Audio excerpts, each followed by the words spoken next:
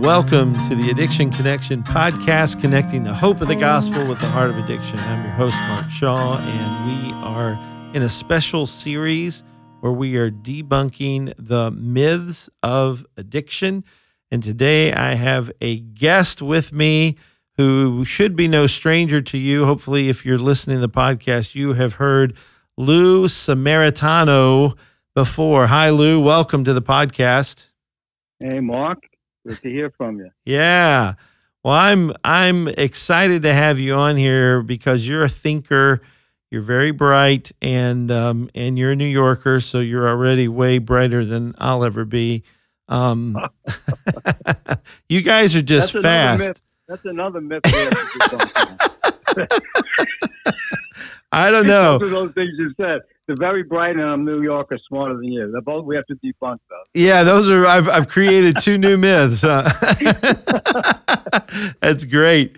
Well, no, I mean, you guys are so fast. You think so quickly, and so I'm like, man, I got to be on my A game with Lou. I can't. I got to bring it. So I'll go easy on you, Mark. Yeah, thank you. That's good. I'm slowing it down. I'm going to slow it down. As us country slow bumpkins, we need that. Right. Well, we're going to talk about two myths today from a book by Dr. Lance Dodes, and it's a secular book called The Heart of Addiction. And I have a book by the same name. It's kind of funny. But yeah. Dr. Dodes is not a Christian. There's some things in his book that we would agree with and that we see as observations. And one of those, to me, are these myths. Like, we agree with these myths. But what I think we would agree about with Dr. Dodes as well is he doesn't take these myths far enough. He doesn't, go the biblical route. And I think the problem that I have there is, he doesn't see it as a spiritual problem. He sees addiction more as a heart issue of anger, and that's the root of it. And we would say, well, it's sin, and anger and fear and all those things kind of come to play with addiction. We certainly don't deny them, but this is a spiritual problem. And so Dodes nails the myths. We just want to take them further than he does. So anyway, that's kind of the idea. And so I want to read myth 6, and then we'll get to 7 in a minute. And then I want to start out with scripture. But myth number 6 first says this: you should be treated by someone who also has an addiction. And he says this is a myth, and we would agree with that, because in other words, it takes an addict to help another addict, limiting anyone else from helping. And I want to read scripture, 2 Corinthians chapter 1, verses 3 through, I want to read through 7. I might stop at 5. We'll see, Lou, how far I go. But here's verse 3. Blessed be the God and Father of our Lord Jesus Christ, the Father of mercies and God of all comfort, who comforts us in all our afflictions, so that we may be able to comfort those who are in any affliction with the comfort with which we ourselves are comforted by God. For as we share abundantly in Christ's suffering, so through Christ we share abundantly in comfort too. And it goes on to say some other good things in the next couple of verses, but I'll stop there because I think that is a good passage to kind of help us as we think about this myth of you should be treated by someone who also has an addiction. So, Lou, I'll turn it over to you now. That was a long intro, but thanks for your patience. Very good. Very good, Mark. So I think we've certainly in the church and certainly in the culture at large, we're looking at things quite differently now than we did maybe even 10 years ago, certainly 50 years ago. But in regards to, should somebody have to be an addict to help another addict? I mean, I think sometimes there are helps in that, but ultimately it's God who changes people. It's God who changes the heart. As you said in your little blurb that you sent to me, addicts aren't special sinners, right? Requiring only addicts to counsel them. Yeah. Because sin is basically something that we're all infected with, I'm going to use that word loosely there, Yeah. not as a disease, but as just the warp and woof of our souls. We because of the fall, sin has come in, and sin manifests itself in so many different ways. And what I have in common with everybody that I counsel is that I'm also a person that has been affected by sin. Now, because of my Savior, sin does not have dominion over me any longer. I'm set free by that, but it's still a struggle. It's still a struggle with all of us. And so I can empathize with somebody that's dealing with any kind of a sin and realizing, but for the grace of God, go I. So I believe that when I sit down with somebody, I have what can really change their lives. And that's why I love biblical counseling. Yes. If it was dependent on my wisdom, and even though I'm a New Yorker and I'm really bright, as you said, that's not really true, but I am a New Yorker. It's true. The bottom line is human wisdom can't change the human heart. Only the wisdom of God can do that. And the Word of God is sufficient and can be ministered to anyone who has the power of the Holy Spirit dwelling in them. Right? That's right. The Word of God changes hearts. All Scriptures, God-breathed, useful for teaching, rebuking, correcting, and training in righteousness. So why? That's so. And what does it do? That the man of God may be thoroughly equipped for every good work. Thoroughly. And God does not lie. He's not a liar. And God's Word is sufficient, authoritative, inerrant, and we can count on that. The man of God doesn't have to look for something else outside of God's Word to help people. We have what we need, thoroughly equipped for every good work. And part of that work is helping people that are struggling with addiction, because again, they're not special sinners, as you said. Yeah, the problem I think I have with the idea that it takes one addict to help another addict is that it eliminates people from helping the addicted, and the addicted need all the help they can get, and they're not this special class of super sinner that it only takes, it only takes medical information because this is a disease, or it only takes an addict to help an addict, that's just a myth that has to be debunked. And I think biblically you've just done that with helping us to think about, it really is the Spirit of God and the Word of God, and anyone can help an addict, which is why I read the 2 Corinthians chapter 1, verses 3 through 5, because he says in there, who comforts us in all our affliction, verse 4, so that we may be able to comfort those who are in any affliction. So it's not saying you've got to be this to help with that. It's like you can help them with anything, because it's God that brings the comfort through us. And I like what you said. Yeah. Amen. We have hope in that we know that God can change the human heart. Yeah. I think what happens is the psychology have not dealt with the real core issues, and that's sin. And unfortunately, people then are bound up with these labels, an alcoholic, or, ADHD, or whatever it is, or, sexaholic, and I got this condition, and, it's got to be something wrong with me, and again, where am I going to get help from? I need to get somebody that's dealing with this to maybe, at least they can't certainly cure me, but they can maybe help me. They can empathize with me. Yeah. But that's not really what the Bible says. I mean, imagine the Apostle Paul, at Corinth saying, well, I see you're having a problem with drinking, and you're a drunkard. Let me see if I can find another drunkard to help you. Maybe there's somebody out there, because I can't, because I'm not a drunk. I never dealt with that. That would be kind of odd, right? Right. That would be. Right? Well, a pastor, right? A pastor doesn't need to go around looking for everybody that's dealing with the same sin that they're, counseling that person with to help them. They don't need that. No.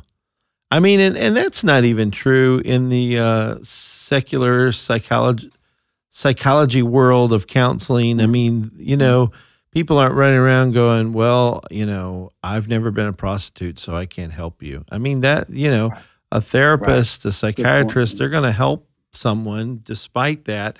So we're no different. And we're not discounting testimonies. Man, it's great when you hear Sure. a Sure. testimony of somebody who's been where you've been, Mm-hmm.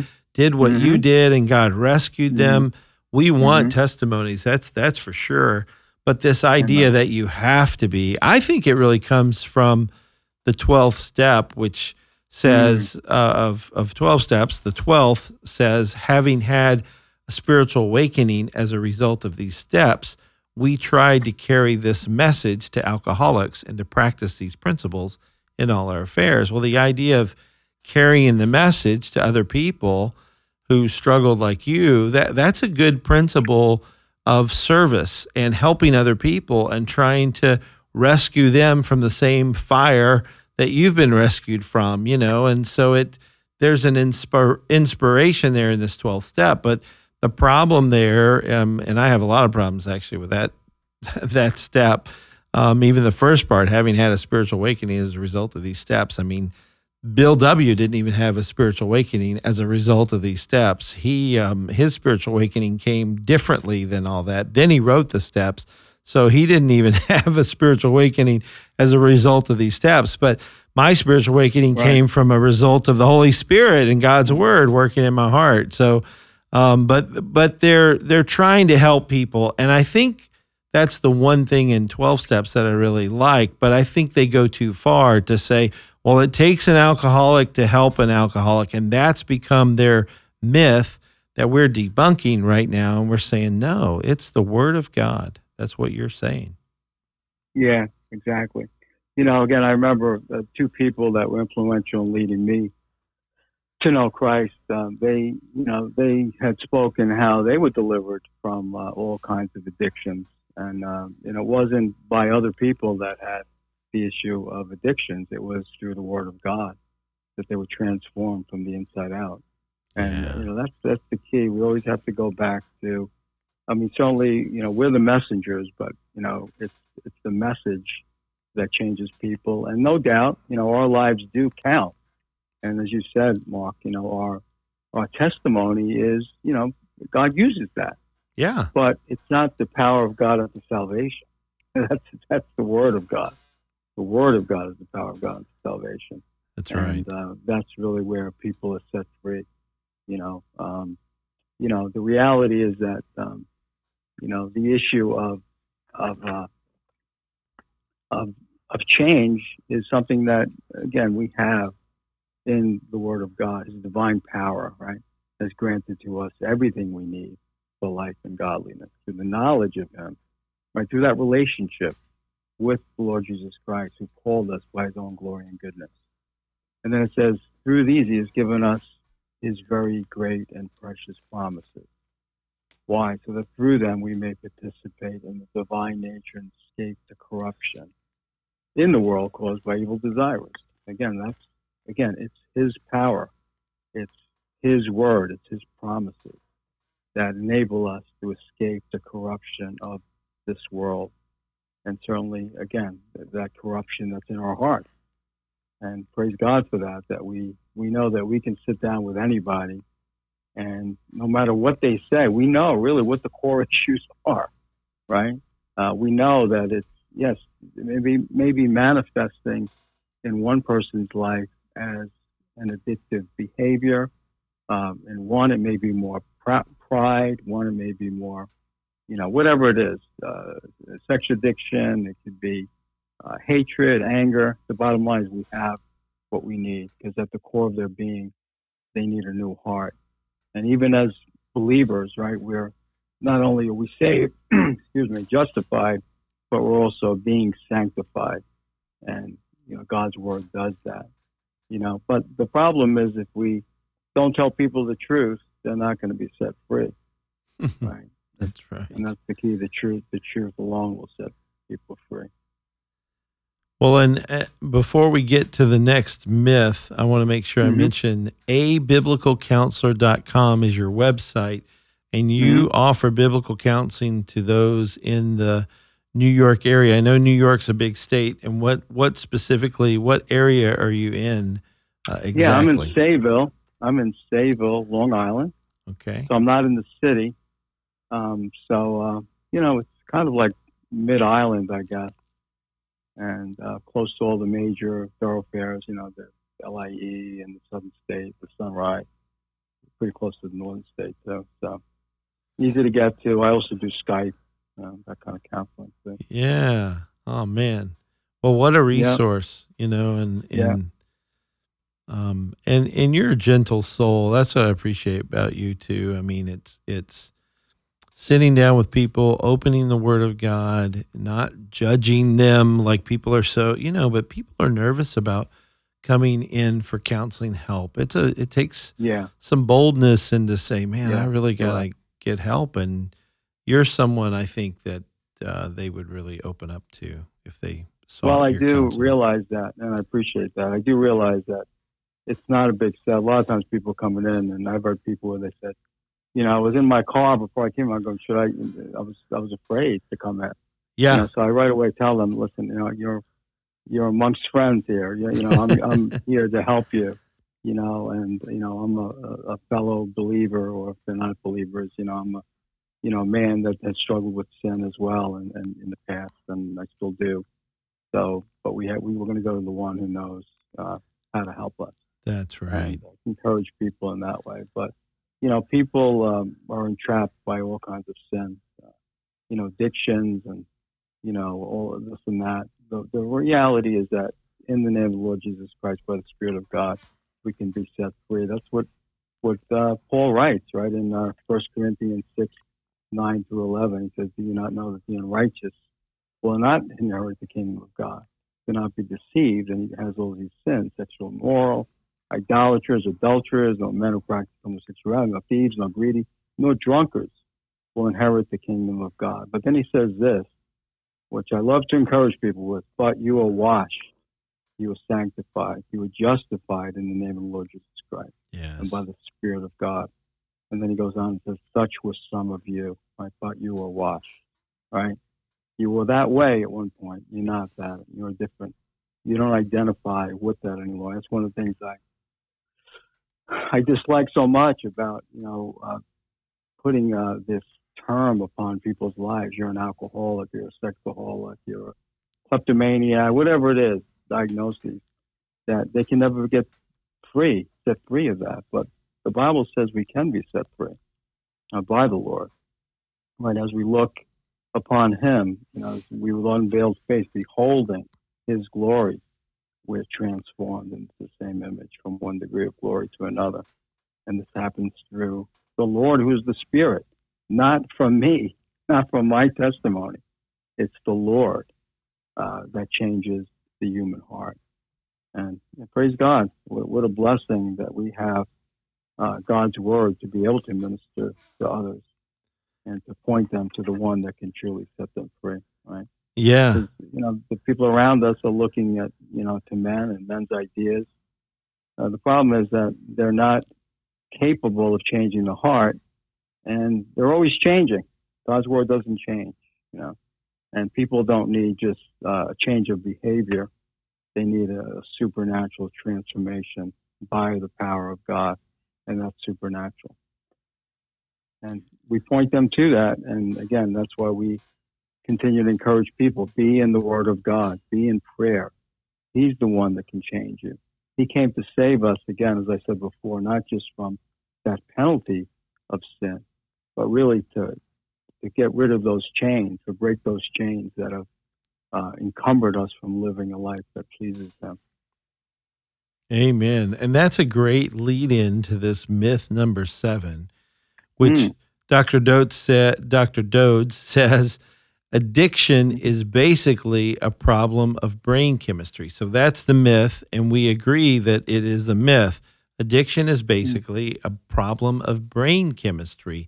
Now here, I got to tell a funny story here. So I went to a training, I don't know, it was probably 25 years-ish ago, where they started talking about addiction as initial. But before that, I'd always heard it was a a theory, a disease concept. It was a theory. It was an idea.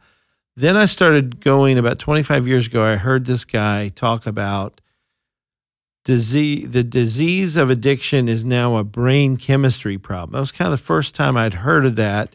And so it was a brain disease. And then I started saying that. So I remember asking him and saying, well, sir, if it's a brain disease, what are you doing differently now to treat it? And he was saying, well, we basically do the same thing we've always done. And I thought, how hilarious that is. Like, now you have this new revelation that it's a brain chemistry problem and a brain disease, which is a myth.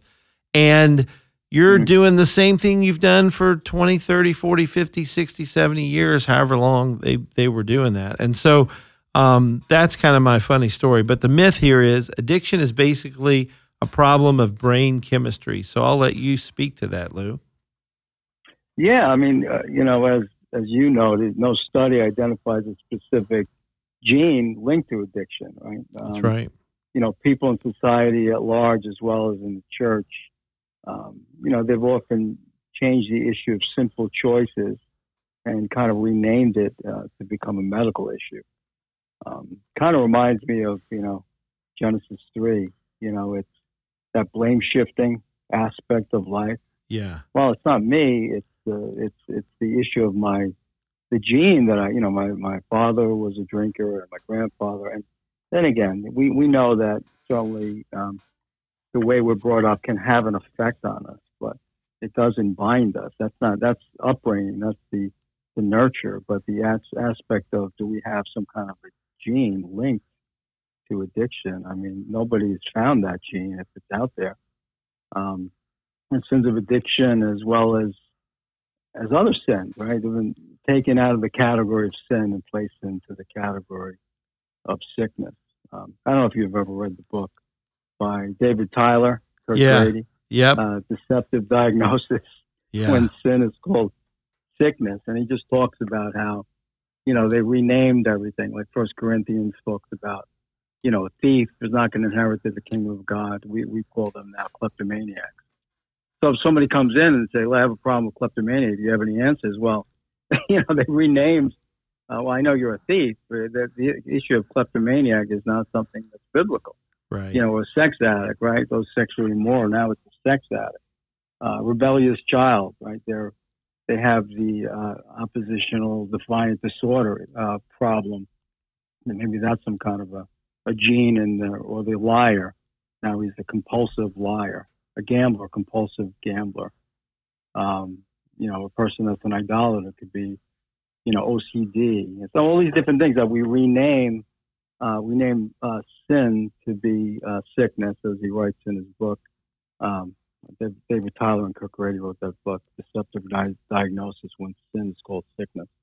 And again, it seems, I've experienced it where, you have somebody come in. I remember a woman that came in years ago, and, she had a problem with drinking.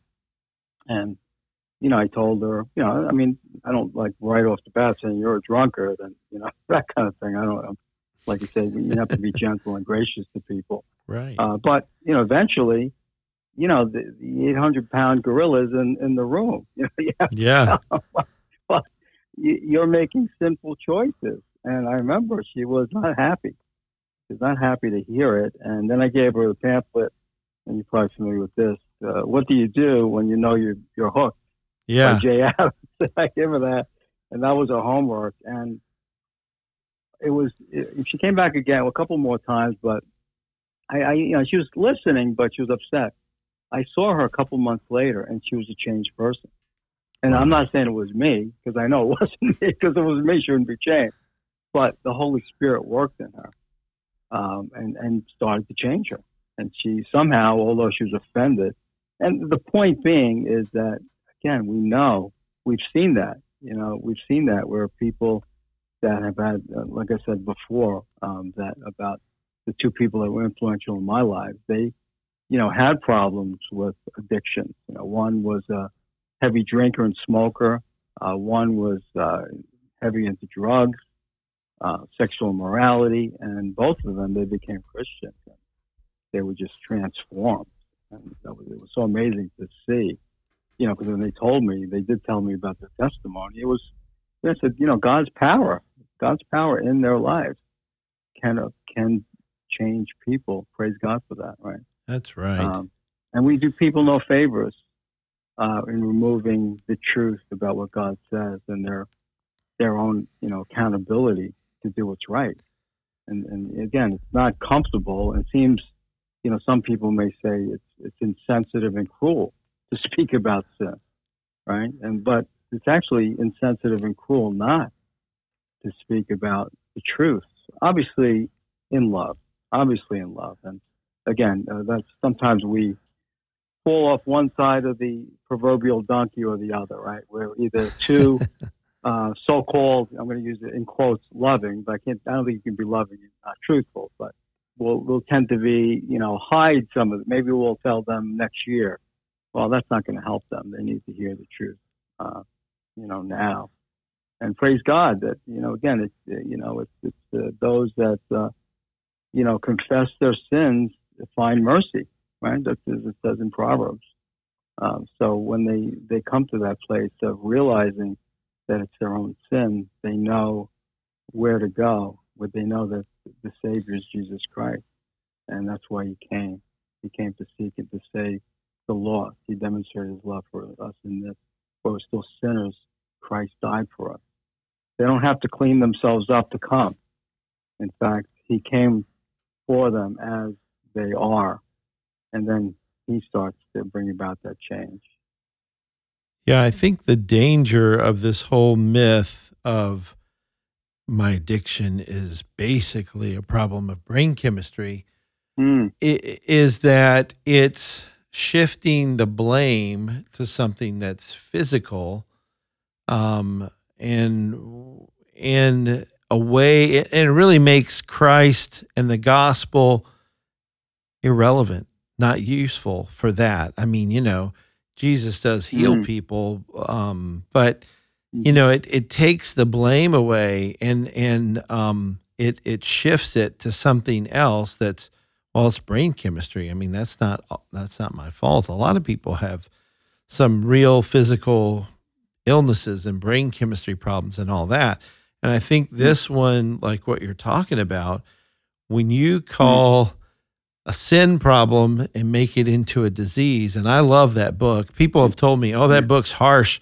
I thought, it's not harsh enough. I mean, I agree. It's so good because it's telling us all the different ways that we take sinful behavior and sinful thoughts and turn it into disease language, brain chemistry language that shifts the blame from my heart to something that is physical, and then I think that does violence to the message of the gospel and the message of Jesus Christ, and that's what you're talking about here. And there's not proof out there that this is a biological or genetic problem. It's just that's just not true. There's not evidence that supports that, and yet we hear so much about evidence-based ministry or evidence-based programs and all this. It's really not. I know. Yeah, I think about how we change words. Now, what used to be the term gay is right. It used to be, something happy. Is basically a homosexual. With the word drunkard, and it sounds harsh. You're a drunkard. And it is harsh in a way, but it's simple. But here's the thing. That's why Jesus came. That's right. That's why he was slaughtered for us. It is harsh. Sin is wicked. And what we want to do is we want to minimize how wicked it is. But that doesn't help us. It's like saying, you have some kind of horrible illness, and you go to the doctor and says, hey, you look great to me, and you walk out the door and you drop dead. I mean, that's not loving. That's not loving. And biblical words bring conviction to help us to repent. I mean, and not fall in love with ourselves or blame our parents, our genetics, our brain chemistry, or whatever. It's meant to say, Mark, your heart, your desires are the problem, and you've got to say no to your flesh and say yes to me by the Spirit, and desire what Right. the Spirit desires and do what God Right. has called you to do. So, yeah. Right. Right.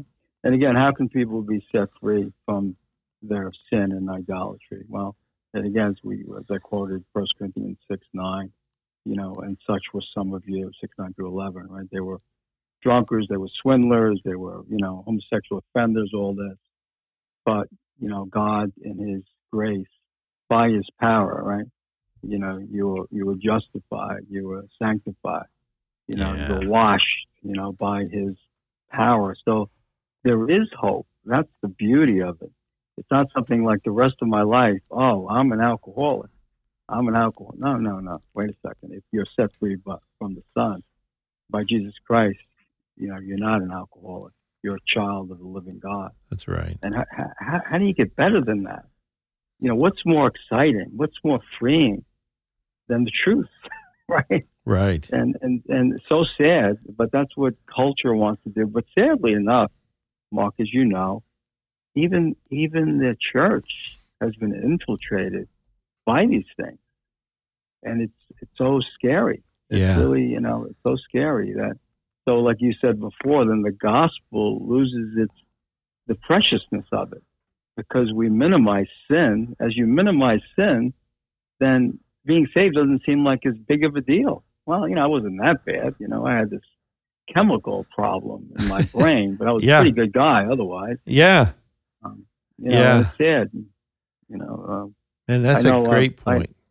I had somebody in, not too long ago, and she said that they said that their child had oppositional defiance disorder, and now they came in for something else, and I didn't get a chance to talk about that, but that's and I remember them saying that their son would say to them, I don't know if my decisions are made because of this diagnosis or I'm doing it myself.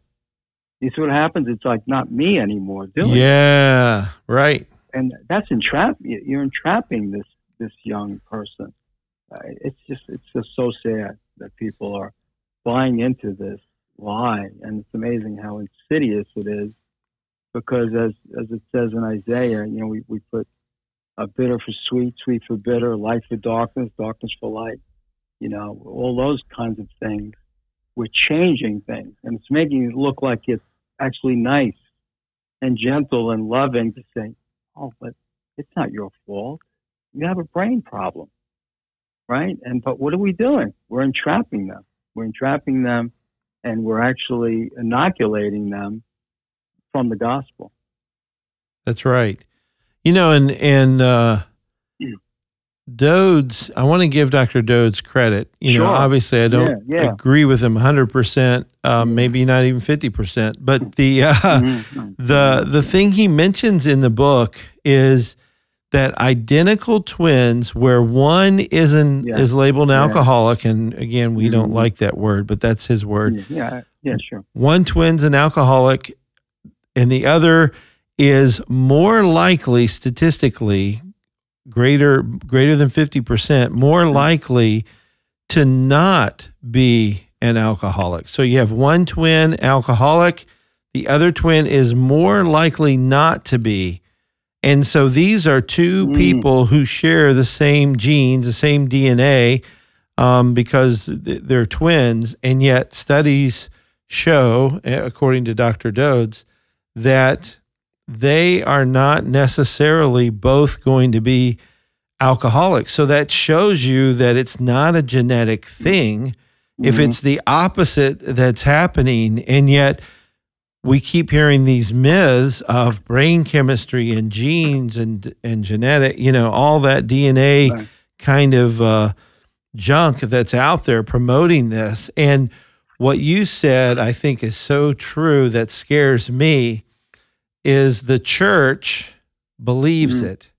The church believes cultural ideas much more than it embraces biblical truth that would set the church free if they allowed it. And so I remember counseling someone, he came in and he had all those ODD and ADHD and a bunch of different diagnoses that he thought explained what he had, and his mom was there with him. He was a younger guy, like a teenager. And I remember talking to them about it, and they did not want to let go of those diagnoses because it really made them feel better about themselves. Yeah. But I don't think they were really born again.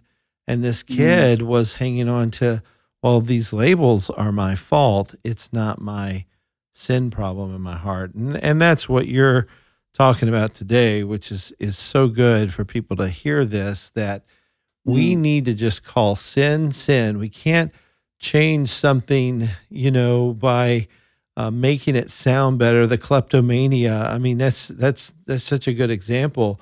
Bible talks about being a thief, and thief is a convicting word, but it's meant to bring change. And being a thief is misery for you, and it's unloving toward other people when you're stealing their stuff. So God is not pleased with that. Right. Yeah, exactly. And again, we take away the power of God's word to change people. It's like, Paul, 2,000 years ago, didn't really have everything he needed to help people. The man of God wasn't equipped for every good work, because we don't have what some of these great minds are telling us today. We don't have all this understanding. And obviously you can get into the psychology and, all that kind of, nonsense. But the reality is renaming, as Dr. Tyler says so well, we're naming a sin and we're calling it sickness.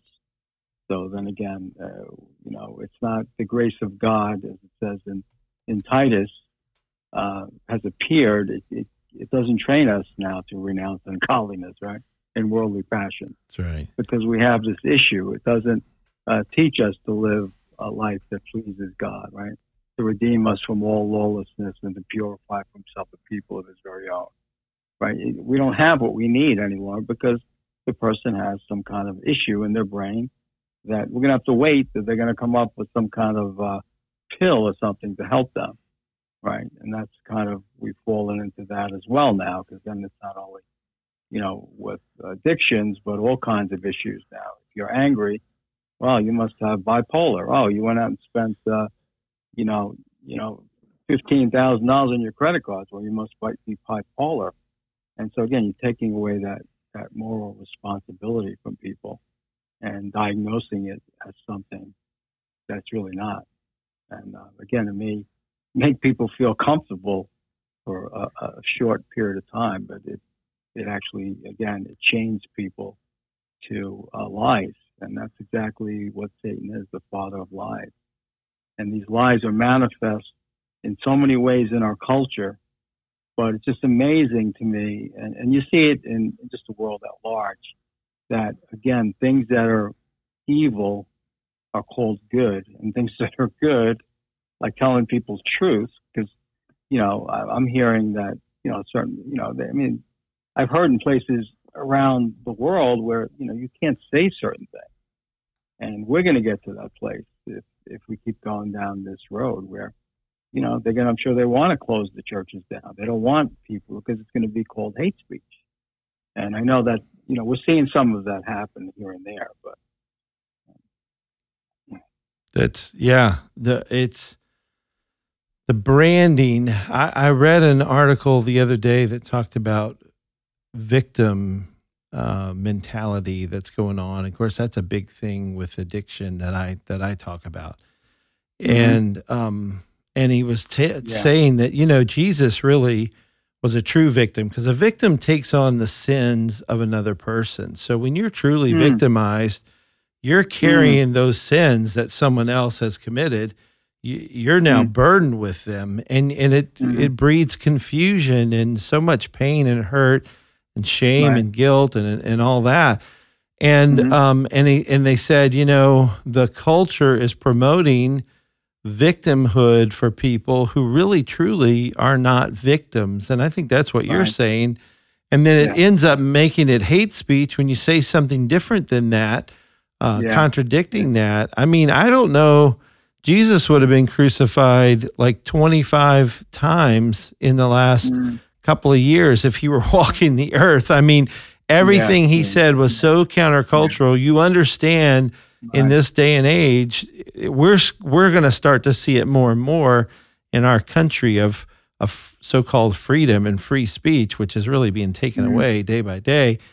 We're going to see more of that directed toward us, but it's because they hate Jesus and they hate that message. That's what we're seeing in the world today. And you hit on something really important there about the hate speech. Yeah, if they hated me, they're going to hate you. Yeah. If they persecuted me, they're going to persecute you. And as the world gets more confused, I don't know if you remember the old song, Ball of Confusion, the old song. You're probably not as old as me, but I think the Temptations is something. Ball of Confusion, I'm not going to sing it, but the bottom line is just kind of where we are. When you look out the window into the world, you go, what are people thinking? What are they thinking? What are they, it's how can they believe these things? How can they, it doesn't make sense. But I've always told people, the sin doesn't make sense. It's not rational. That's right. Sin is not rational. So. Well, and these myths are not rational. No, I'm kidding. They actually sound good to people. It takes one alcoholic to help another alcoholic. That's basically myth 6. And myth 7 is that addiction is a brain chemistry problem. And I appreciate a guy like Dr. Lance Dodes, who's not a believer, not a Christian.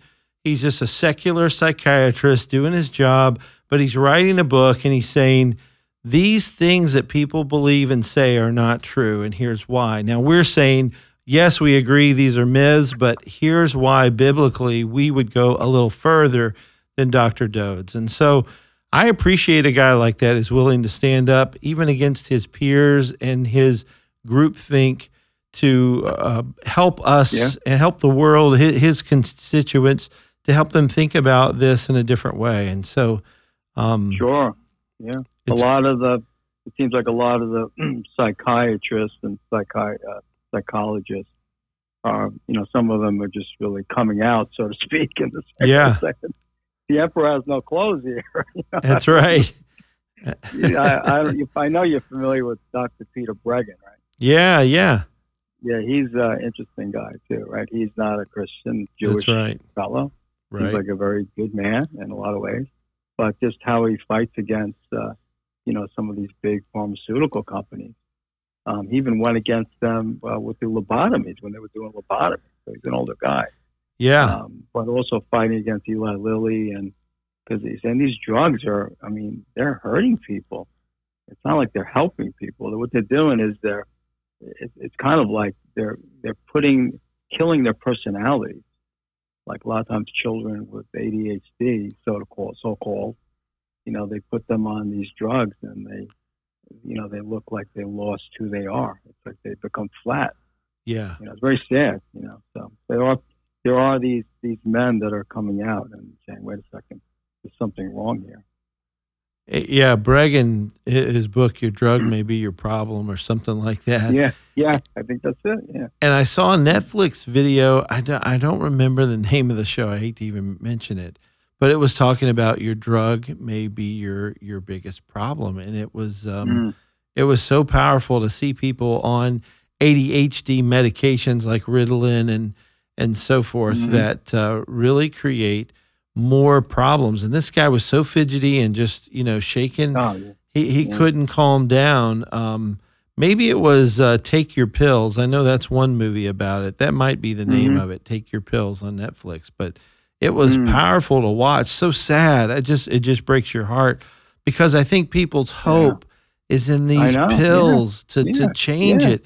And if you embrace the wrong diagnosis of the problem and you're calling sin a disease when it's not, it's sin, and you're embracing that wrong diagnosis, then you're going to come up with a wrong cure, a wrong solution for that. And that's why we do what we do. We're not Mr. Popular, you and I, but we are just trying to proclaim the truths of God's word to those who will listen. I love the Addiction Connection logo. It's 3 crosses. And I told them that because I think about Jesus with the 2 thieves on the cross, or 2 kleptomaniacs on the cross. That's a joke. Yeah. But Jesus with these 2 men One of them mocks him and continues to mock him.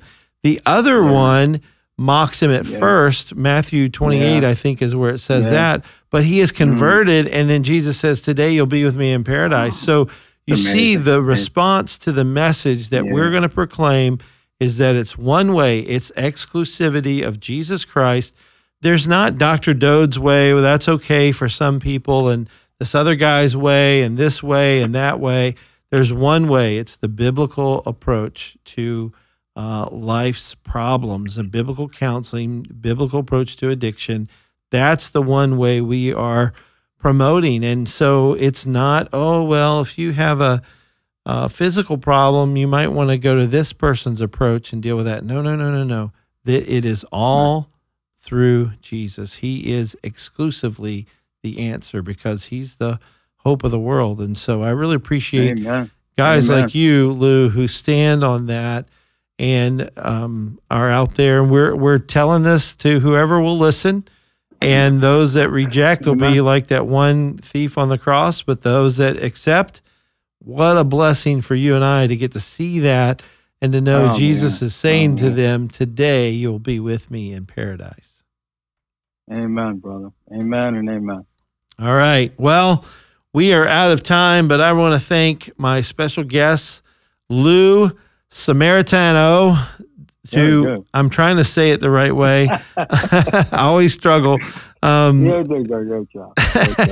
And his website is abiblicalcounselor.com. I want to mention that because you can get counseling from him either in person, face to face, of course 6 feet apart these days, but you can do Skype counseling type of thing. So, but either way, you're going to be blessed when you contact this brother and seek his help, but it's not his help that he's going to give you. He's going to give you the Word of God, and it's going to be the Holy Spirit that helps you through this godly man. And so thank you, Lou, for being on the podcast, brother. Thank you, brother. I appreciate it. And thanks for your ministry. Well, we're out of time. I want to thank Lou again, and thank you for listening. Join us next time as we continue on this special series on the myths of addiction. Amen. Thank you, brother.